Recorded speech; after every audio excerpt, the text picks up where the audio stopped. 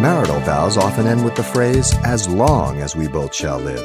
But when it comes to exactly how a man and wife are to live, Pastor Xavier Reese of Calvary Chapel, Pasadena, turns to the simple truths for marriage found in 1 Peter 3 about how to make a house a home. Husbands are to submit to their wives because, listen men, you're to be a type of Christ. How? By dwelling with their wives. The word dwelling is an interesting word. It only appears one time in the New Testament. It's right here in verse 7. It's made up of two Greek words. The first one denotes union, togetherness, companionship. The second word is to occupy a home, to reside. It can be translated cohabit. Now, too many men simply live with their wives, and that's all they do.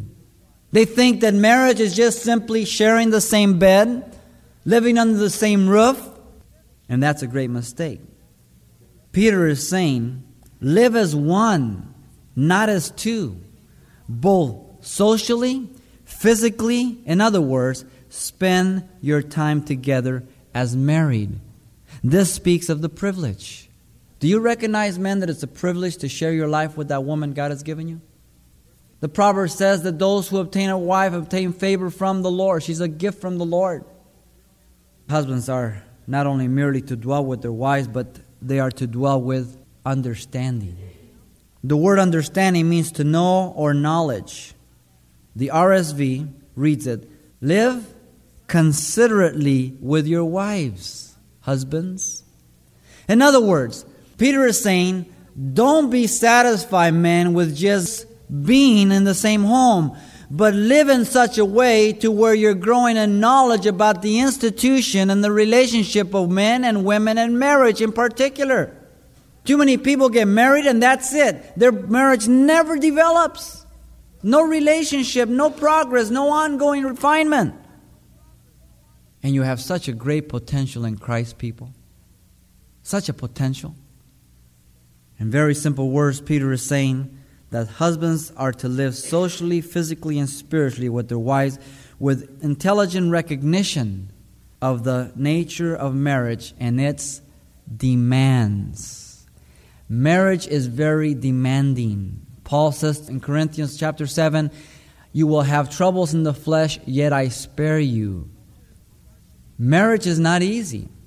As a matter of fact, marriage is impossible without Christ. And so we need to understand what Peter is saying here, husbands. You dwell with your wives according to knowledge. That's how you do it. First, you dwell. You spend time together, live as married. Second, with understanding. So you're growing, not only with each other, but in regards to the marriage institution, its demands, its problems, and how the dynamics work out in Christ. You've been listening to Simple Truths with Pastor Xavier Reese, a daily devotional of the enriching and precious truths found in God's Word. Hear this program again by following the radio listings link at calvarychapelpasadena.com. The studies you hear on Simple Truths are also available on CD. Give us a call at 800-651-8352 for information on how to receive a copy. Or log on to our website for announcements about other ministries at Calvary Chapel, Pasadena. It's all at calvarychapelpasadena.com. And join us next time for more Simple Truths.